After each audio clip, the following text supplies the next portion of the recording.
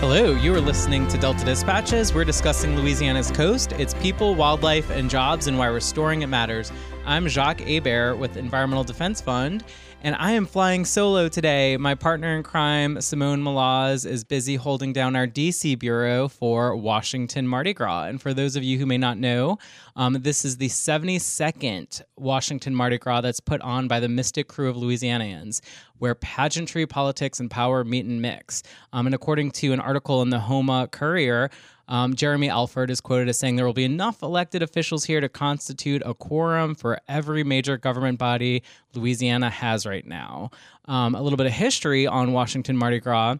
In 1975, President Gerald Ford and his wife Betty attended the ball at the Hilton where Washington Mardi Gras is held.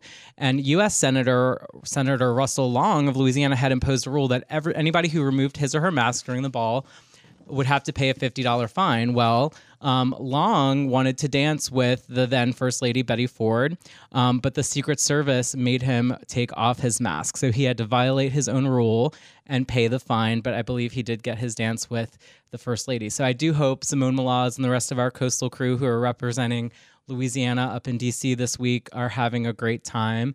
And, you know, if Simone is not going to be here, she always gives me a hard time about it, but I am going to make this show dedicated to the birds of our coast and bring back a well-regarded Delta Dispatches guest and also expert on all things birds and coastal, Director of Bird Conservation with Audubon, Louisiana, Eric Johnson. Welcome back to Delta Dispatches, Eric. Hey, Jacques. How are you doing? I'm doing well. How are you? I'm good. Well, for 2020. Exactly. Well, you know, Eric, you're always welcome on Delta Dispatches, so thank you for joining us. And, you know, how has your year been so far? I mean, I feel like we've really just jumped into it. Yeah, it's hard to believe that January is almost over already. But, yeah, we have a lot of exciting work coming up to do this year. I guess we'll get talking about it. The BP-10, lots of restoration work going on, and lots of intersects with bird conservation. Absolutely. And I mean, you mentioned that, you know, we're approaching in April the 10th anniversary of the BP oil spill, which was obviously so devastating to, you know, wildlife, people, you know, the environment here in Louisiana, but also across the Gulf. And folks like yourself and others at Audubon have been doing a lot of work to track progress that's been made in terms of recovery and restoration. So we'll be talking about that a lot this year as we approach the anniversary and look back at any progress that's been made, but also look ahead at what needs to happen. I guess from your perspective, let's talk about some of that progress. So there's been announcements and work being done on an island called Queen Bess, which is really critical in terms of recovery from the oil spill and for birds. So tell us a little bit about the Queen Bess Island. Yeah, Queen Bess Island is about 4 miles away from Grand Isle, sort of on the southern edge of Barataria Bay, and was ground zero during the oil spill.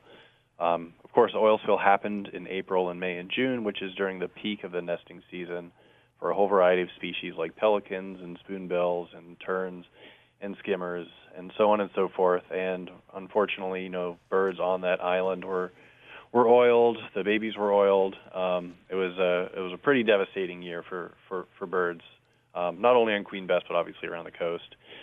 So we are super excited to see the restoration of that island moving forward. It's about a 36-acre footprint of rock around the island, protecting the island, but the island's been sinking for years, and only 5 acres is currently available to nesting for birds. So this restoration project, using the penalty dollars from the BP oil spill, will actually restore the island and provide a lot more area for birds to fill in and nest on.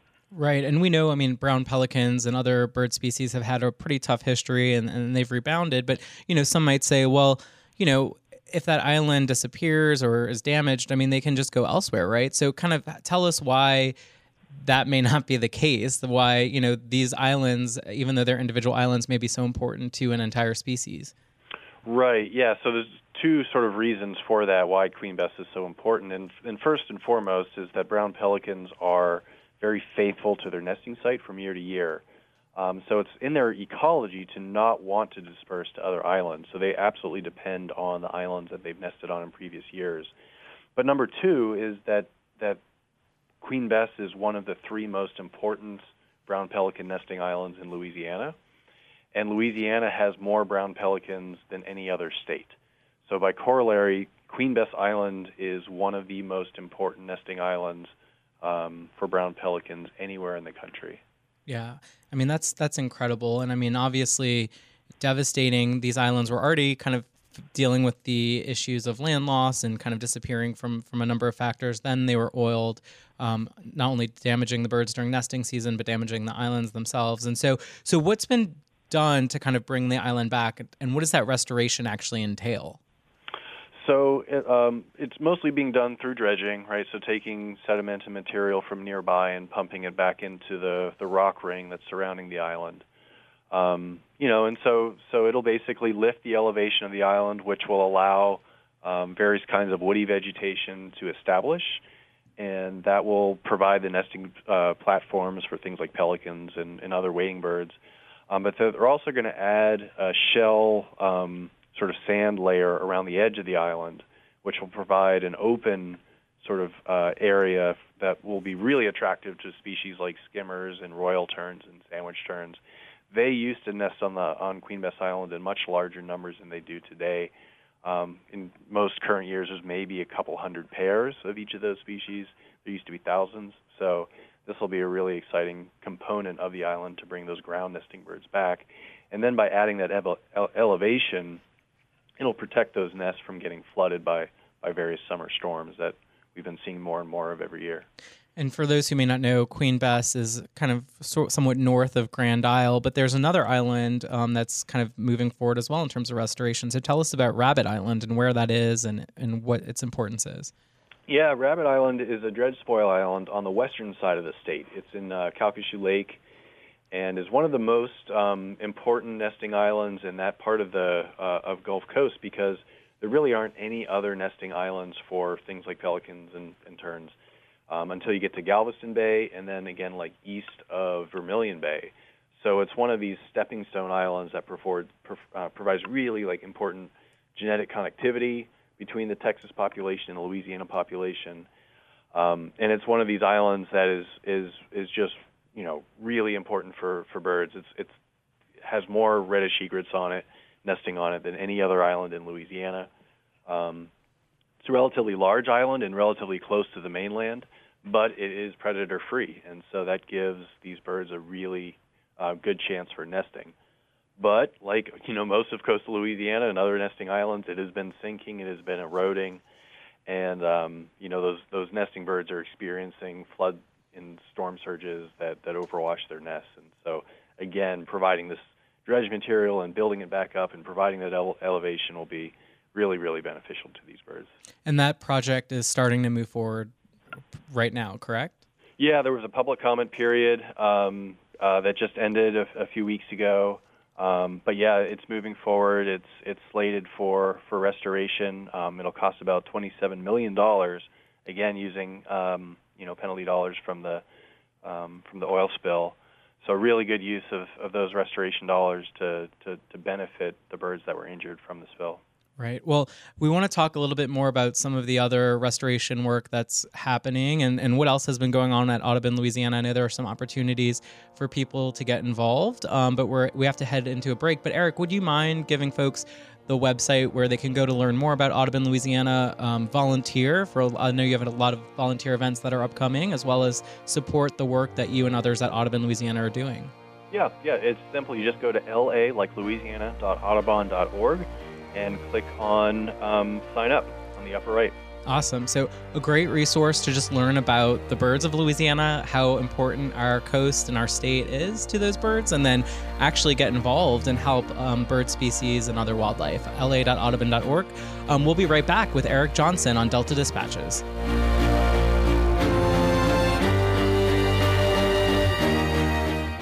National Wildlife Federation gives voices to the wildlife conservation values that are part of our country's heritage. We are charting a new course for wildlife that our children and grandchildren will thank us for. Visit our website, nwf.org/Louisiana, to find out more about our work to restore and protect Coastal Louisiana for generations to come. National Wildlife Federation, uniting all Americans to ensure wildlife thrive in a rapidly changing world. nwf.org/Louisiana. Hi, I'm Don Cheadle. Listen up. I want to talk to you about something important, the Environmental Defense Fund. EDF isn't like some of the other environmental groups. EDF works together with those on both sides of the issue. Despite all the fighting in Washington, EDF has found ways for both parties to support real progress that has made our air and water cleaner and the products in our homes safer. So not only can our planet prosper, so can our future. Go to edf.org to see how you can help. At Audubon, we believe that where birds thrive, people prosper. Nowhere is that more evident than in Louisiana. Integrating science, education, and policy, Audubon Louisiana's mission is to conserve and restore natural ecosystems, focusing on birds, other wildlife, and their habitats for the benefit of humanity and the Earth's biological diversity. Visit la.audubon.org to learn more and support our mission. la.audubon.org. Restore a Retreat is a coastal nonprofit organization working in the heart of the Barataria and Terrebonne basins, from the Mississippi River to the Atchafalaya. We work every day to restore Louisiana's coast community and culture with our mission of implementing long-term and large-scale projects for our irreplaceable region. We'll hope you join us in supporting the solution.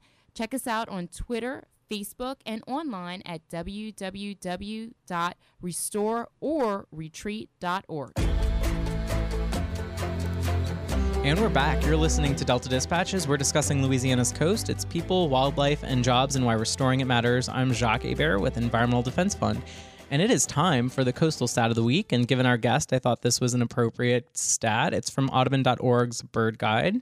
And Eric was mentioning the reddish egret, or Egretta rufescens. Eric, you're going to have to correct me on that. Their numbers were decimated by plume hunters in the late 1800s and were reportedly not seen in Florida between 1927 and 1937. But numbers have gradually increased under complete protection. Current U.S. population stands at roughly 2,000 pairs. So welcome back, Eric. Any thoughts on the stat of the week? And okay, one, did I butcher the Latin name? And then two, 2,000 pairs, that doesn't seem like a lot of birds. I think you gave a better pronunciation to the Latin than I possibly could have. So kudos on that. I would just say Egretta rufescens, which is so English. So good job.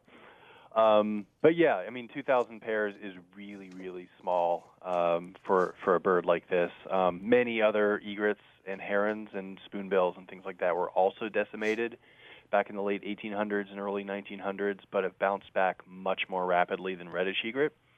Reddish egret is a very specialized bird and is very tropical as well. So it's restricted to the southern part of the United States and to these coastal sort of estuaries and saltwater, pans and bays and things like that. So most of the population is actually in Texas. About 80% of the U.S. population is in Texas, mostly the Laguna Madre. And then the rest are mostly in Florida. And in Louisiana, we have probably fewer than 100 pairs. So very, very, very rare bird in Louisiana. And there's really only a couple nesting islands here where they exist, and Rabbit Island is one of them. Yeah, and you were mentioning how critical they are, and they're just beautiful birds. Well, also beyond kind of the Bay Islands or bird islands that you were referencing, the state has been doing a lot, and we've talked to you about this before, but on the barrier islands, right, the large kind of expanses of islands that are out at the edge of our coast. And there is some work that is, I believe, starting or about to start on another barrier island. So tell us a little bit about West Grand Terre. Where is it, and kind of what is it going to do? Yeah, West Grand Terre is the island just east of Grand Isle. So if you're standing from the Grand Isle State Park and looking east, that is West Grand Terre out there. And it's really one of the last islands in the Barataria chain to undergo major restoration in the last 10 or 15 years or so. So it'll be an exciting project to sort of, finish off that chain of barrier islands and have them all restored. It's gone through other phases of restoration years ago, but sort of small and incremental. This will be a much larger restoration project and will benefit birds like least terns and Wilson's plovers, things that nest on the beach. So we're excited to see that project move forward. Absolutely. And in addition to being critical habitat for birds, these islands also provide important protection to communities and are in more kind of estuary and marsh from storm surge and wave action. So, but in terms of restoring or benefiting birds, these islands, once they're restored, that's not it, right? There has to be more done to kind of protect some of the bird populations that exist. So tell us a little bit about that. Yeah, so some of the things that we're doing at Audubon is focusing on the human disturbance and human interactions that can affect beach nesting birds. So when you have a restoration project like they did on Elmer's Island, that is a hugely attractive project to birds like Lee's terns. And so, when people go out on the beach to enjoy the beach, it's a beautiful place to go recreate and collect shells and do what people do. But if you're close to one of those nests, the bird will flush off, and unfortunately those eggs can actually cook in the heat of the summer sun. So we take a section of the beach and we sort of rope it off and put up what we call symbolic fencing with some signs indicating that that's the nesting spot for birds, and then we leave the rest of the beach for the people. And so we have, seasonal biologists that come down and help us with that. Volunteers come out and help. They help us put up the fencing. They help us communicate why we do this kind of work to protect these birds to people that visit the beach. And it's been really successful. So we've had almost no nest loss at all resulting from this kind of work. So we're really, really proud of that. That's incredible. And reminder, you can go to la.audubon.org and learn more about these volunteer opportunities and sign up to help. So shifting from the barrier island or islands to the swamp, tell us a little bit about a project that is aiming to restore and protect the Maurepas Swamp. Yeah, so there is a river reintroduction project, so taking Mississippi River water and diverting it into Maurepas Swamp to help revitalize this relic swamp. And so this is a project that's been authorized going back to 2001. It's taken a long time to get to this point, but there is finally funding available to push it forward. So the design of the project is complete, and we're on the precipice of actually seeing the Maurepas Swamp River reintroduction become a reality.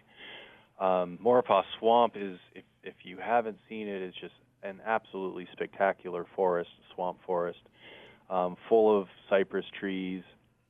But unfortunately, it's a dying forest. It doesn't have the nutrients and the renourishment and the sediment to allow for cypress to regenerate. It's also seen a lot of saltwater intrusion. There's been issues with droughts over the years. The forest just isn't rejuvenating. So we need that river water to get back into the swamp, to bring those nutrients, to bring those fluctuations in water levels that'll help stimulate the regeneration of the forest. And from an ecological perspective, and for birds specifically, why is the Maurepas Swamp so vital? Well, it's actually considered an important bird area, which means that at least 1% of a species of conservation concern is found there. So it's a really, really important nesting area for things like Prothono's hairy warbler, this little yellow songbird that lives here and then migrates south for the winter. It's an important nesting area for bald eagles, for little blue herons. Historically, it was a really important wintering area for mallard ducks. So it has, provides all sorts of resources for a whole variety of birds. Is really, really, really important, and that we bring it back and recover it to its full potential. And, what really always just amazes me about Louisiana's coast is, how much diversity exists in a short or a small area, right? You can go from the Maurepas Swamp all the way out to Grand Isle and the Barrier Islands in a matter of an hour and a half, 2 hours, right? But the diversity of the ecosystem and the landscape and the wildlife that depend on that are so varied. So tell us a little bit about that diversity and why it's so important, for wildlife and other reasons, to maintain that, what we know is the diversity of our delta. Yeah, well, the delta is really just one of these amazing natural ecological wonders of the world, right? Over 300 species of birds are found here. And like I mentioned before, the numbers of birds is pretty incredible. We have more brown pelicans than any other state. More Wilson's plovers in any other state. It's just, you can go down the list, and we just have this amazing diversity, and that is in large part due to the influence of the river, bringing all this sediment and water into a landscape that mixes with the salt water of the Gulf of Mexico, which creates these beautiful chenier forests and ridges and wet areas. And I mean, it's when you get those kinds of geological features and ecological features meeting each other, it just creates this bounty that we know as South Louisiana. Well, speaking of bounty, I would be derelict in my duty if I didn't ask you a fun question. So today's fun question is a little bit of, a surprise question for you. It is, what is your favorite Louisiana non-bird species? Non-bird species. I'm sorry to give you a tough question, but, I'm really curious. I feel like I know your favorite bird species, maybe. Wow. Yeah, that's tough because I'm actually a naturalist at heart. I like pretty much everything.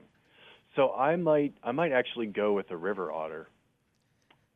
That's good. That's a good answer. I don't know. I think I have maybe encountered them once or twice, but not often. But yeah. It's one of those species you don't think about often. But yeah, they are in our area and our environment supports them. Well, Eric, we've got only a minute or so left, but there are more opportunities for people to get involved. So tell us quickly about the Great Backyard Bird Count that's coming up. Yeah, so this is an all-out community science project that takes place around the world over the Valentine's Day weekend. So show your love for birds by counting them. And basically all you have to do is count birds at your favorite location or any location you choose for about 15 minutes. And you can submit your observations to ebird.org, and that becomes part of this global database on bird numbers around the world. Awesome. And you can go to la.audubon.org to learn more about that? Yep, absolutely. Great. Well, no better way to spend your Valentine's Day than showing love for birds. Make birds your Valentine this year. Well, Eric, thank you so much for being on and updating us about all the things coastal, all the things birds that's happening, and all the great work that you and everyone at Audubon Louisiana is doing. Like I said, you're always welcome back on Delta Dispatches. Appreciate it. Always a pleasure, Jock. All right. Well, we'll be right back. We're going to be shifting from birds to youth and childhood education around the environment and coast, speaking to the executive director of the Louisiana Children's Museum, which recently reopened in City Park. So stick with us. You're listening to Delta Dispatches on WGSO 990 AM.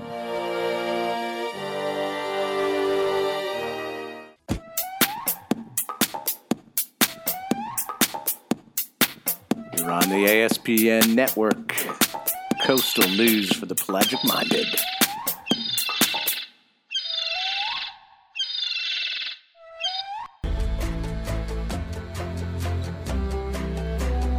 And we're back. You're listening to Delta Dispatches. We're discussing Louisiana's coast, its people, wildlife, and jobs, and why restoring it matters. I'm Jacques Hebert with Environmental Defense Fund, and we are now joined by Julia Bland, Executive Director of Louisiana Children's Museum. Welcome to Delta Dispatches, Julia. Thank you so much. Delighted to be with you. Well, it's been an exciting year, I guess several months for the Louisiana Children's Museum. How are things going over there at the new City Park location? Things are hopping. They're going really well. We're very delighted to be up and running with such an amazing reception from the community. We've had a tremendous reception and love that so many families are coming again and again. Well, our groups had the pleasure of having a meeting at your facilities last week and at the Children's Museum, and we got to see some of the exhibits, and it was just beautiful building, incredible exhibits, and then just to see the kids and their parents and others, with the amount of energy and enthusiasm, it was just such a treat. So I do want to talk about the exhibits in the museum, but first I wanted to ask a little bit about your background. So tell us about yourself. Well, I've been at this job for 22 years, and more than half of that time really working on this project. So it's been a long time coming, a lot of community input along the way, and I'm from a family of educators, and so it's really been fun to sort of weave my background and my children and my grandchildren's interest into what we've been shaping for the community. But we're really tickled to be able to share more with you over the phone today. So thank you. Absolutely. And congratulations on kind of what must be such an incredible accomplishment to actually walk through the doors and see so many people walking through those doors after so much work has gone into it. It is. It is. It's a big, huge team effort. Lots of people contributed to it. Thank you. Well, great. So tell us a little bit about some of the offerings. I mean, some of our listeners may be familiar with the Children's Museum that was out on Julia Street, Right. but obviously this is an expanded museum and there's more to it. So tell us a little bit about the new Louisiana Children's Museum. Well, this is dramatically different from the original Children's Museum we all knew and loved, and we really wanted to make a big effort here, as we were so privileged to come into the middle of City Park, to have a focus on environmental education, stewardship, sustainability, resilience. Those kind of threads really run throughout all the decisions that we made, whether it was the selection of the architectural team or the exhibit design team, or what kind of experiences we prepared for the community to enjoy. And so we've looked at water and water management as a globally significant topic, but certainly locally very significant, and tried to make it very hands-on, fun, and interactive for a 3-year-old, a 5-year-old, a 7-year-old, but also very relevant for the issues and challenges that are facing our community. So we've really looked at environmental education indoors with exhibits and outdoors with the green infrastructure that we have and the experiences outside in nature. Yeah, that's wonderful. And I mean, having an issue that Simone and I talk about so much on the show and that we work in, and then to see it created and these experiences and these educational opportunities for youth in the museum was just so cool to see that. So let's talk a little bit about some of those experiences. So there is an exhibit or an experience dedicated entirely to the Mississippi River. So tell us about Move with the River and what inspired that. Move with the River is the biggest investment that we made. It's a 100-foot-long water table that takes the Mississippi River from Lake Itasca, Minnesota, to the Gulf of Mexico. And children love water. They love splashing in puddles. They love playing in the bathtub. They love experimenting with water. So water is fun, and it's messy, of course, but it's also really important. And in this exhibit, we felt it was so incredibly important to understand the connections between the sources of water and the uses of water, the management of water in and around the city of New Orleans. So this water table, which is really one of the highlights of the new museum, has taken into effect just sort of the playfulness, but also the serious engineering management opportunities. And it's very open-ended. There are a lot of connections that kids can make, and there are all sorts of pipes and duals they can use to move water around. They can build bridges, they can build dams, they can open up locks, they can have drainage canals and pumping stations and spillways and load cargo at the Port of New Orleans, all sorts of things. But it is an opportunity to really go a little deeper if you want, or just enjoy the fun and interactivity if you wish. Yeah, I loved seeing that exhibit and seeing the kids interact with it. I mean, growing up alongside the Mississippi River, it's something we often take for granted, but then this gives them an opportunity to really get their hands in there and think about all the components of, living next to the country's largest river. Right. It is. You're so right. I mean, water is all around us, and for us to be able to interact with it this way is fun, but very important. I also loved the sedimentation table. So tell us a little bit about that and the Dig into Nature exhibit. I honestly feel that this is probably one of the most important teaching tools that we have in the entire space. The sedimentation table is a demonstration of how water moves through land and how it can wash away land, how it can build up land. It's an entirely open-ended series of experiences there, whether you're building levees or building dams or creating more waterways or building land at the end of this run of water with the flow of it sort of building up on itself. So this is an exhibit that is very much informed by the challenges we have with coastal restoration and shoreline restoration. It is also another hands-on experience. Children can just have a number of different ways to play with and learn from this particular exhibit. I loved seeing, I think there was one young girl who was actually building a volcano with the sand. And we're like, maybe that's what we need. Just a ring of mountains around our coast to protect us. But I love that you can kind of interpret it and kind of put yourself into it. So exactly. One of the other things that was so cool about the museum is it's a beautiful indoor space and of course a beautiful building, but there's this wonderful transition to the outdoors and also outdoor exhibits as well. So tell us about some of the stuff that is outside of the main building and the outdoor adventures. Well, one of the things that we really appreciated about our architectural firm is the way they sited the building and opened up the indoors to the outdoors. So you're so right. We absolutely wanted to make the connection between dig into nature, the exhibit gallery, and the beautiful, majestic live oak trees right outside that then lead to learning experiences around water management. We have a giant cistern that holds 7,000 gallons of water, and the water is collected off of the roof of one of the buildings. The water then goes into irrigation to help irrigate our landscape. We're on an 8.5-acre site and have some really wonderful interactive gardens around the outdoor play space. And so that natural irrigation is a big plus. We also have a lot of runnels and bioswales so that you can learn about how water flows in a day like today where we had a lot of rain. There's an edible garden where kids can plant seeds and watch their seeds sprout and watch them grow and ultimately harvest them.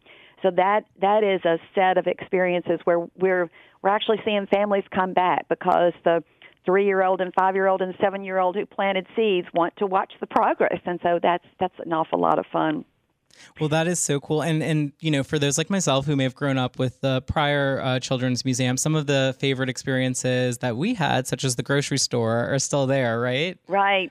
And with our new grocery store, which is sponsored by Rouse's, we wanted to make the connections between the source of food, whether it's the wetlands and the crawfish or it's the farms and the harvesting.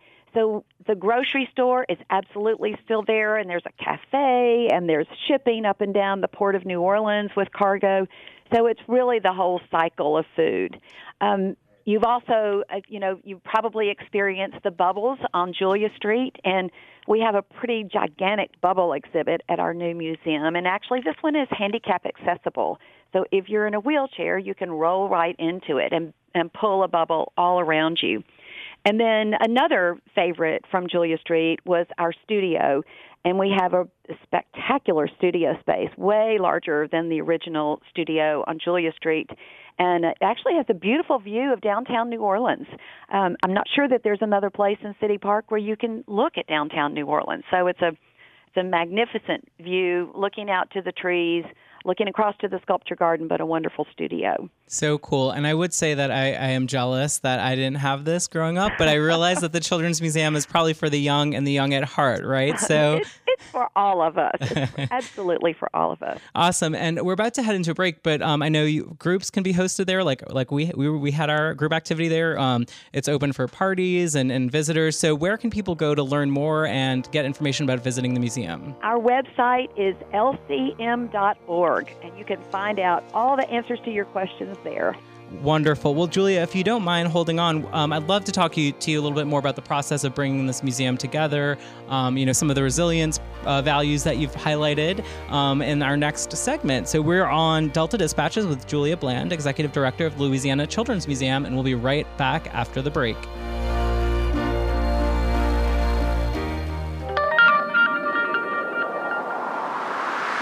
From the bottom of the Marianas Trench, this is ASPN, the American Shoreline Podcast Network. News for the pelagic-minded. Hello, you are listening to Delta Dispatches. We're discussing Louisiana's coast, its people, wildlife, and jobs, and why restoring it matters. I'm Jacques Hebert with Environmental Defense Fund, and it is time for the Coastal Voice of the Week. This week's Coastal Voice is Jennifer in Lafayette, and Jennifer says, I support coastal preservation and restoration because our wetlands are an integral part of our heritage and future in agriculture, seafood, tourism, and biological diversity. Thank you, Jennifer. And reminder, you can go online at any point at restorethecoast.org and share your own coastal voice, and we might just read it on the show. So I'm back with Julia Bland, Executive Director of Louisiana Children's Museum. We're talking about the expanded, beautiful new Louisiana Children's Museum in City Park. So, Julia, there's so many opportunities for children to learn about nature and the environment and hands-on, like kind of immersive opportunities. So, from your perspective, why is it so important that children at even the youngest age, learn about nature and our environment? I think if we look back, today's environmentalists always had experiences in childhood that were really memorable, very moving, whether it was in the mountains and the beach, at the farm, in the backyard. And it is so important for us to make the connections that nature gives us, to understand and respect nature, understand how to use natural resources like daylight and water and oxygen from the trees, food from the ground that we grow. Nature really teaches us a lot. And I think what we have tried to create is a series of experiences for young children so that they can really learn to appreciate and value and respect the great outdoors. And as they build those values around caring for nature, then it's very natural for them to build values about caring for other people. So if you're looking out for the birds or looking out for the turtles or looking out for the frogs, then you're much more likely to be respectful of your little brother or your little sister. That's so true. And I think you all have done an excellent job, with those experiences. And Simone and I have talked a lot about, kind of coastal literacy and education a lot at the, college level and even community college level in terms of workforce development. But you're never too young to start experiencing and learning about nature and the importance of our environment. So it's great that you all have that experience available to so many people. Well, speaking of commitment to the environment, I read that the Louisiana Children's Museum is the greenest project in City Park. So tell us about that commitment to sustainability and how it's reflected in your museum. Well, it really came from hiring incredibly talented people who are extremely knowledgeable. But we really started with the site and the siting of our building, which is very oriented around majestic live oak trees. It's oriented around the arc of the sun so that we get the maximum amount of daylighting without getting heat. The building itself is a LEED Silver building. The landscaping that we did, we followed the Sustainable Sites guidelines, which really means that the way you're identifying the planting, it's indigenous plants, non-invasive plants, so that we know how we're caring for plants, and what the selection of plants is a very intentional one to really increase the wildlife activity. We have a lot of green infrastructure throughout the museum, and We've been called an important international demonstration project when it comes to being green. So we're very excited to be able to give people tours to really show the shoreline restoration and the green, the cisterns and the bioswales and the runnels and stormwater drainage, and the way that the building really, you learn from the building in terms of the way we're managing water, we're watching water, we're listening to water, we're understanding sunlight and appreciating the daylight. We did daylighting studies to really identify how our offices could be lighted without electricity being used to turn on the lights.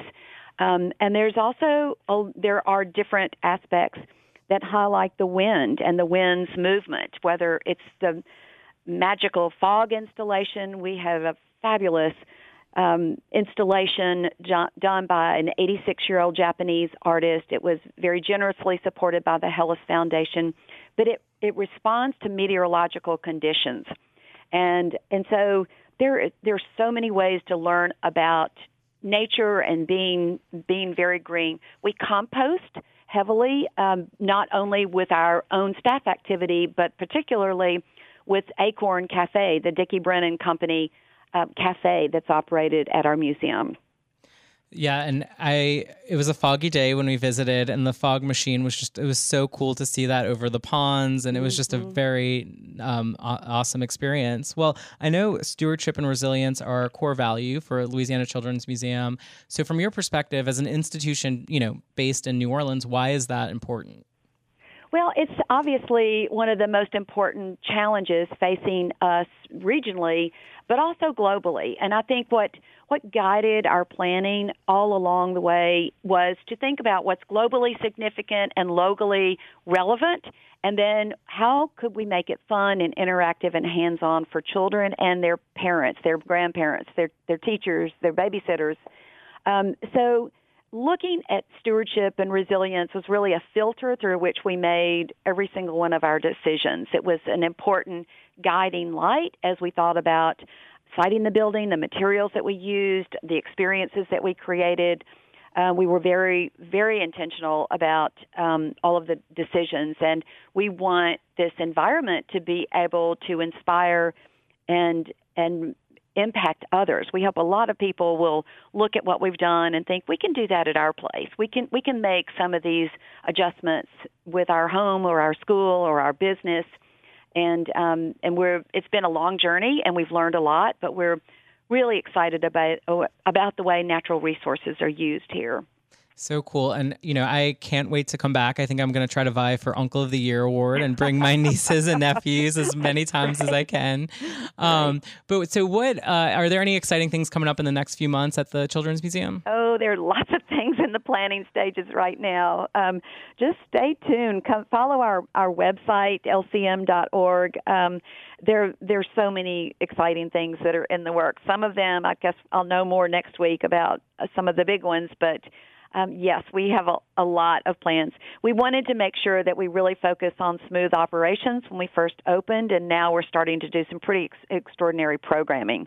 So there's a lot of fun to look forward to. Awesome. Well, one more time, what is the website that people can go to learn more and plan their visit? Yes, it's lcm.org. Wonderful. Well, thank you so much, Julia, and congratulations again on an amazing institution that's still in New Orleans, but, improved and expanded, and it's absolutely beautiful. So take your family, go on your own, and visit the Louisiana Children's Museum in City Park. And best of luck in 2020. I know this is going to be an exciting year for you all. Indeed. Thank you so much. Of course. Well, speaking of exciting events that are upcoming, it's that time of year again. Join us on February 8th, 2020 at Dockville Farm in St. Bernard Parish from 11 a.m. to 3 p.m. for the third annual Cook-Off for the Coast. Cook-Off for the Coast is a family-friendly event with fun activities for kids and educational information for all ages about coastal restoration and how you can get involved. Local cook teams will battle in a wild game cooking competition featuring Louisiana's Wild Bounty. Free samples for attendees while supplies last. This year's competition categories will include water, air, land, and a crowd favorite and student category. It'll feature live music from Louisiana's Soul Creole led by Grammy-nominated Cajun fiddler Louis Michaud and Zydeco accordionist Corey Leday. There will be a cash bar from Pirog's Whiskey Bayou. And the event will benefit the Chandelure Sound Living Shoreline Program, a partnership with Nunez Community College and Chalmette High School, which builds and installs oyster breakwaters along the northern edge of Comfort Island. Cook-Off for the Coast is free and open to the public. You can learn more at cookoffforthecoast.com. And one more time, it's February 8th, 2020 at Dockville Farms, the third annual Cook-Off for the Coast from 11 a.m. to 3 p.m. in St. Bernard Parish. Be sure to take your friends and family down. It'll be a great event, a lot of wonderful food, delicious food, music, educational opportunities. And I think myself and potentially Simone will be emceeing again. So you'll get to meet us and kind of experience your Delta Dispatches hosts out in the field. If you're looking to give back to the coast, our partners at Coalition to Restore Coastal Louisiana have some opportunities coming up. Friday, January 24th, Saturday, January 25th at Lake Maurepas. They're going to be doing tree plantings. You can go to crcl.org to learn more. There's also going to be one on January 30th. And then Lake Pontchartrain Basin Foundation will have some plantings coming up in the Carnarvon-Braithwaite area on January 25th, this Saturday, as well as January 29th. You can go to givepulse.com and search for Lake Pontchartrain Basin Swamp Restoration.